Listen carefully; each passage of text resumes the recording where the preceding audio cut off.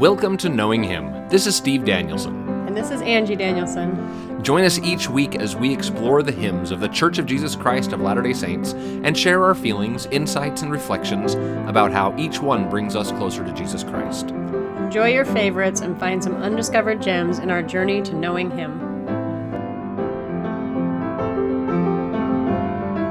Welcome, friends, to today's episode of Knowing Him. I'm your host, Steve Danielson, and I'm here with my enduring co-host, Angie. Hi. Angie, you have had to endure years and years of my bad jokes and puns.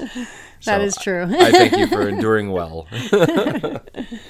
Today we are talking about hymn number 128, When Faith Endures.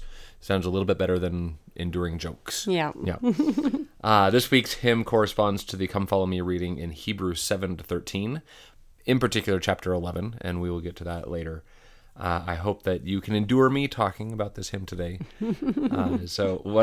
Today our poet is Naomi Randall, and we have talked about Naomi Randall before. She's quite famous. Yeah, so we talked about her when we talked about the hymn, I Am a Child of God. And that is what she's probably best known for in the church, but she also has this hymn in the hymn book. Yeah, I was surprised. I thought she only had written I Am a Child of God. Yeah. I didn't know she'd written others. Yeah, so I guess she wrote a lot of poetry all the way up into her 90s before she passed away. She was writing poetry and lyrics for songs and things like that. One thing I didn't know as I was researching and typed in Naomi Randall into Google is that there's also an anime character named Naomi Randall from a series called Scarlet Nexus. That's weird. Yeah. Although, honestly, I couldn't tell if it was an actual series or if it was just a video game or if it was both. I don't really know. All I know is there's some question to whether or not this character is dead or not. So that's all I got. I don't remember finding that when we talked about I Am a Child of God. I don't know. It didn't look like it was a new thing. Yeah, that's funny. Anyway, since we've already talked about Naomi Randall before, I decided to create a little quiz about Naomi Randall. Oh, great. I don't know if I remember everything. It's 4 questions, and it is multiple choice, so your chances are pretty good.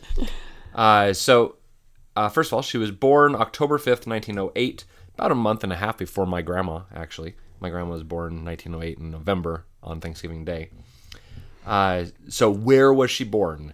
A, Fremont, Pennsylvania, B, Ogden, Utah, or C, Tucson, Arizona? T. We'll skip right to T. I think it was Ogden, Utah. It was Ogden, Utah. That is correct. Ding, ding, ding, ding. All right, number 2. Naomi Randall was author and illustrator, or not author and illustrator, just the author of an illustrated segment in the Friend magazine for 13 years. The illustrators changed over the years, but the concept remained the same with her as author. They followed the thoughts and capers of a young boy and his dog. What were these segments called? Was it Tommy Truckleton, B, Christopher Curmudgeon, or C, Barnaby Bumbleberry? Those are great. Barnaby Bumbleberry. That is correct. It was Barnaby Bumbleberry. Ran in the Friend for 13 years. I saw one online today. Oh, did you? Where he was trying to decide what sort of mustache he wanted to grow when he grew up. And all the men in his life all had mustaches, and he was going through all this list of, do I want a mustache like the French gentleman I know, or this big curly mustache like the doctor or the lawyer or something. I don't know. He went through this big list. It was cute. That's funny. Was it written kind of like a comic strip type of thing, like Matt and Mandy, or was it different? That sort of thing. It was an illustrated little comic strip that funny. Followed the adventures of Barnaby Bumbleberry and his dog Blinker. That's great. All right, number 3. She served 27 years on the Primary General Board, including 6 years in the presidency.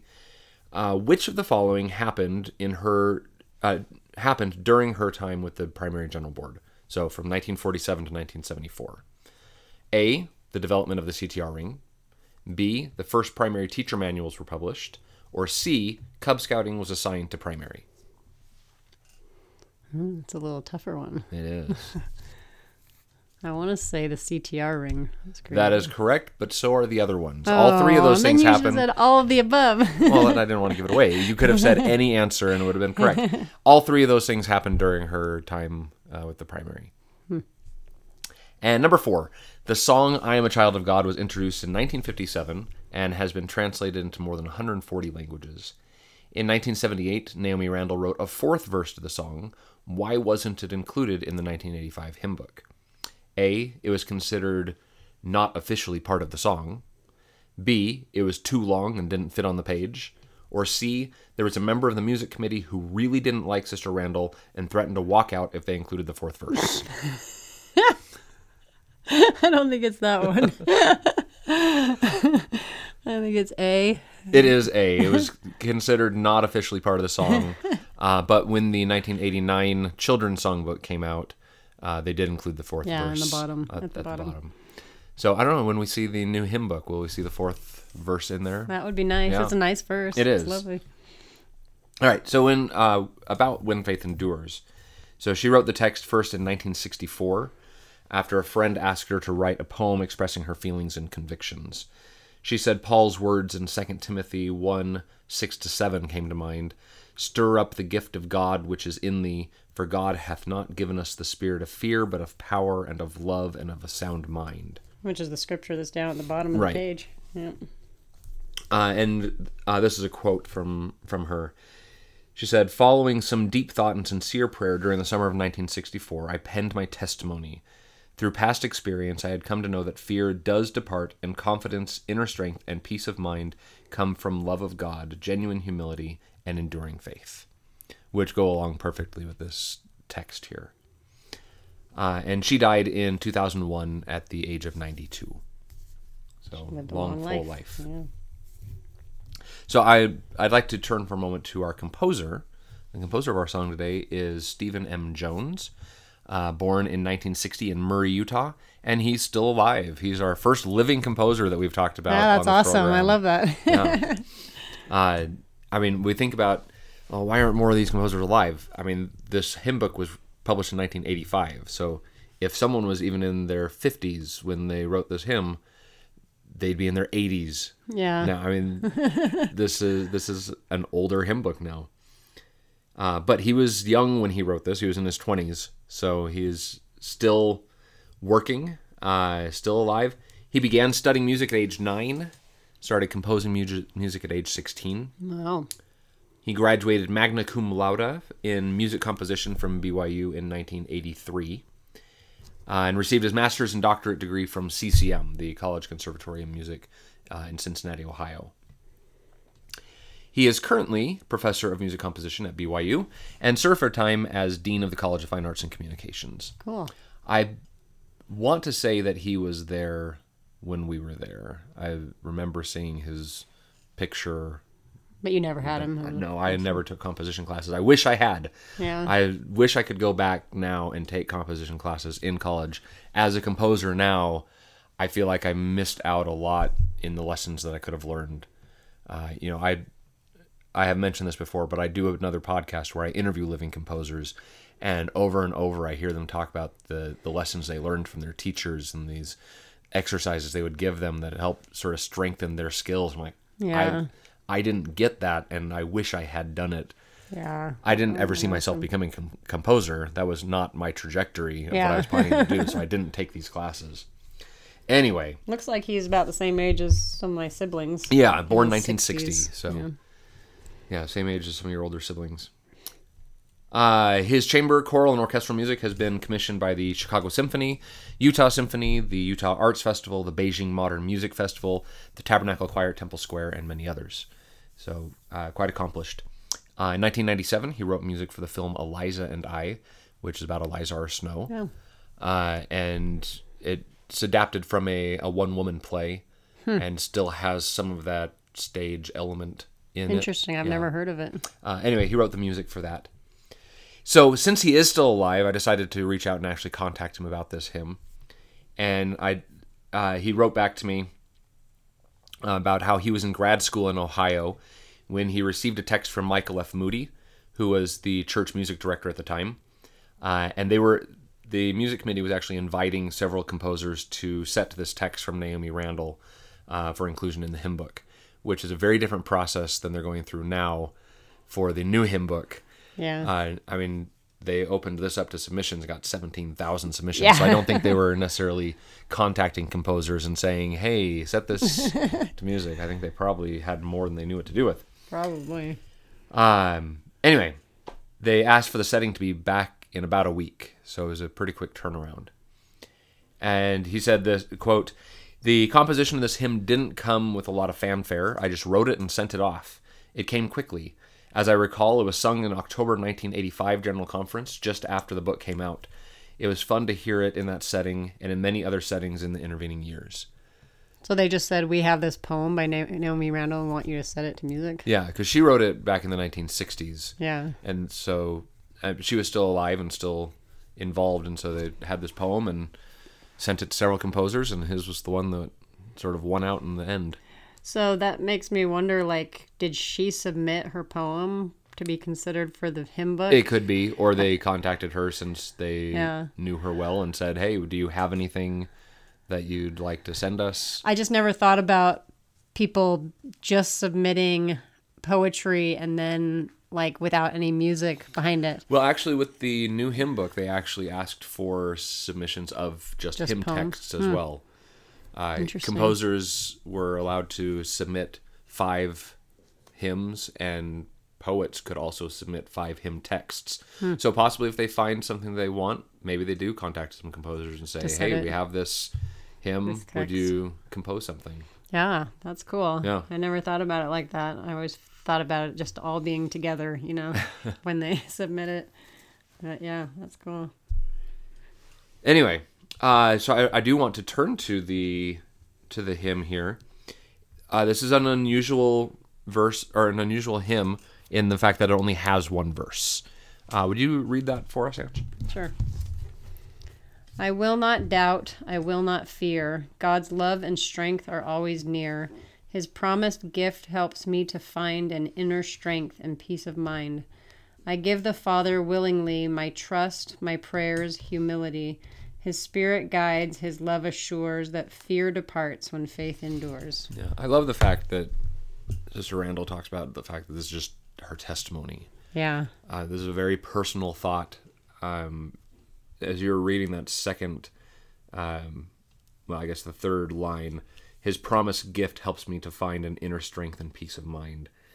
I mean, I can see her sitting there and thinking about all that the Lord has done for her in times of trouble, times of consternation, knowing that the Lord can bring her that peace. His promised gifts helped me to find an inner strength and peace of mind. And I love the talk of overcoming fear through faith. Yeah. Yeah. And Stephen Jones talks about how it came quickly, but it was not without thought. I'd like to actually read what he wrote for Karen Davidson. In the email that I sent him, I asked him if he had any additional information. He said, I just reread what I wrote for Karen Davidson, and I don't think I can say it any better. So I'm going to say what he wrote here. He says, the opening lines express faith and confidence in the Lord's love. Here, the repeated stable bass gives the music a solid foundational beginning. The modulation in the second phrase lifts the music, depicting the inner strength and peace of mind found through the Holy Ghost. The third phrase is the only one that does not begin with a solid foundational bass. Here, the bass and soprano move outward, opening the sound of the music and depicting the act of giving the Father our trust, prayers, and humility. The highest note in the melody occurs in this phrase, perhaps indicating a reaching out to God with the willingness spoken of in the text. And the last phrase ends in a long note values, suggesting the endurance we need to show in exercising our faith. That's good. Yeah. I like that. So it was very thoughtful in the way it was composed, not just the melody, but also the harmonies and how they related to the text of the poem. That's neat. Yeah. Steve Jones called this tune name Wendy after his wife. That was another thing that I got from him in his email. Because it just said in the book, just said it was named Wendy, but I don't know why. So has he written any other songs in this hymn book? This is the only one he has in the hymn book. I mean, wonderful composer, has written a lot of other things, but that's just the one in the hymn book. Perhaps we'll see more in the next. We'll see. Yeah. At the close of his email, he did say to me, "I'm grateful for the opportunity to have had set this text. Its message is a wonderful reminder of the power and faith in the Savior that can bring into our lives. I think now more than ever we need to endure in faith, and I think this text gives us a chance over and over to state that we will be faithful." So I love that thought, that this song, this hymn, becomes a reminder for us of not only our faith, but also the faith the Savior has in us. I think it's great. And he also sent a rumor. He said Naomi Randall actually wrote a second verse to this hymn, and he thinks it may be included in the new hymn book, but we'll see if that actually ends up happening. Interesting. Yeah. I'd love to see the next verse. The words to it aren't in our Latter-day hymns. They are not in our Latter-day hymns. So it was not something that has been shared yet. Oh, that's exciting. Yeah. So this week's reading, we are in Hebrews chapter 11. You can't talk about faith without talking about Hebrews chapter 11. Definitely. Yeah. Angie, would you read Hebrews 11, verse 1? Now faith is the substance of things hoped for, the evidence of things not seen. Okay. So that's sort of Paul's definition of faith. How would you summarize that in your words? I like that down here in the footnote it says assurance, like the Greek is instead of substance says assurance. So faith is the assurance of things hoped for, the evidence of things not seen. So faith gives us an assurance that the things that we're hoping for are true. Mm-hmm. That we can look forward to them. Yeah. And things not seen. They're not things that we see and then believe. We believe even without seeing. I mean, I have not seen God, and yet I know He's there. I've seen His blessings. I've seen the evidences around me that God is there, but I haven't seen Him, and yet I still believe. I still have faith that He is there. Yeah. The great thing about chapter 11 here is that it just gives us example after example after example of those that endured in faith. From verses 4 to 32, I mean, it starts with Abel offering sacrifice. We go to Enoch, who is translated with his city. Noah being warned of God, of the incoming destruction.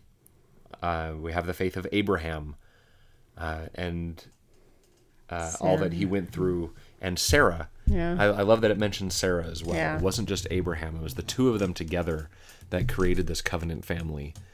And then we have Isaac and Jacob and Joseph. I mean, just these remarkable people that we see here. And then it goes to Moses, who led the children of Israel out of Egypt. And almost sometimes it seemed like it was just Moses' faith that was carrying the children of Israel through the desert. And I had highlighted all these names a while ago, and I was looking through them like, oh man, this is such a great list.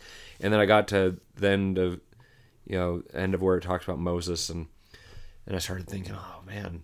And then you have like the judges. You've got like Gideon and Deborah and all these. And then I look over here in this verse, and and tell of Gideon and of Barak and of Samson and Jephthah and David and Samuel. It doesn't mention Deborah, but that's another great example. But we have such great examples. And if Paul lived somewhere else, then we could have had another list as well. Well, we do. In the Book of Mormon, we have Ether chapter 12. Oh, that's true. Moroni lists out people, Ammon and like Abinadi, and he lists the Nephites where Christ appeared to them. And yeah, I mean, such a great list from there as well. Nephi and Ammon and Alma, Abish. Yeah. Sariah. I mean, with so many people with great faith, and it makes it easier to say, okay, we can have hope and faith in something that we can't see, because there's all these witnesses, all these people that have had that experience with God in the scriptures. And we can endure in faith. We are expected to endure to the end. And sometimes that seems like a really hard thing to do. But I think if we are enduring in faith, I think it's the faith that makes it possible to endure to the end. Yeah. If you're trying to endure without faith, that's just suffering. Yeah. It's like fasting without a purpose. That's just going hungry. Yeah. If you're enduring without faith, then you're just suffering. It's not enduring at that point. Yeah. And as I was reading through these examples today and thinking about these people, Moses and Joseph and Nephi, and I started thinking about people in my own life or in our lives. I mean, both of our parents are great examples of this enduring faith that they just keep going. Your parents were faithful till the end of their lives. My parents are currently serving a mission in the Copenhagen Temple. I mean, such examples of faith. And then, like, my grandparents were so faithful in all that they did. And we have examples not only from our family, but friends that we've been able to see as well. And I was reminded of the last lines of our hymn today. I give the Father willingly my trust, my prayers, humility. His Spirit guides, his love assures that fear departs when faith endures. We all face times that are fearful, that are scary. But if we have faith, then the Lord can help us through those times. And it doesn't necessarily mean it's going to be easier, but the ability to endure them becomes easier because of the faith in Christ. Yeah, I went to a Relief Society women's conference today for a stake, and one of the classes I went to was called Fear Not, Worry Not. So it was all about this, and one of the things we talked about was fear is part of our mortal existence. It's like one of those natural man tendencies to fear, but it's when we fear and then still move forward with faith that makes the difference, and not just staying in that fear. Yeah. Because sometimes we look at the scriptures and we say, oh, it says in the scriptures to not fear, so maybe I shouldn't ever fear at all. The Lord's always saying, fear not, or whatever, or that you can't have faith and fear in the same place. But, it's a fact that we're going to have fears, and then we need to move forward in faith. Right. It's the faith that helps us overcome the fear. Yeah. Because the fear is going to happen. We are going to be afraid of things. Yeah. Like you said, it's a human reaction. But if we turn to the Lord and have that faith, he can help us through and help us endure. And that's what these examples show. It never says that Moses was never afraid of anything. I mean, when the Lord told him, go free the people out of Egypt, you don't think there was a little bit of fear? There was definitely fear. That's why he had to say, okay, I'm going to send you with Aaron, and I'm going to give you these signs, and I'm going to strengthen you. Because he was afraid. Yeah. He was afraid to go forward, but he moved forward in faith. And the faith is what carried the children of Israel out of Egypt. And we can do the same thing. Hopefully we'll never be called to lead a people out of Egypt. Or anywhere else for that matter. So do you have anything else to add about this hymn today?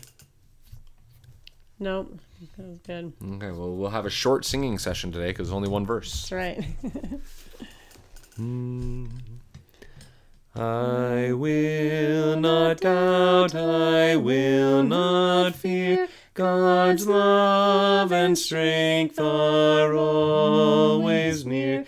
His promised gift helps me to find an inner strength and peace of mind. I give the Father willingly my trust, my prayers, humility. His Spirit guides, His love assures, that fear departs when faith endures. I have to say, I was a little bit fearful and nervous while singing that, because I'm going to be sending this to Brother Jones, and he may hear us singing that. So I had to have faith and move forward. Well, friends, thank you for joining us today as we discuss the hymn When Faith Endures. As always, it is a joy to be with you and to discuss the hymns. We would love to hear from you what you think about the podcast and about the hymns. If you'd like to connect with us, please email us at knowinghim@gmail.com or contact us through our website, knowinghim.weebly.com. In the meantime, I hope you'll join us next week as we sing our way to knowing Him.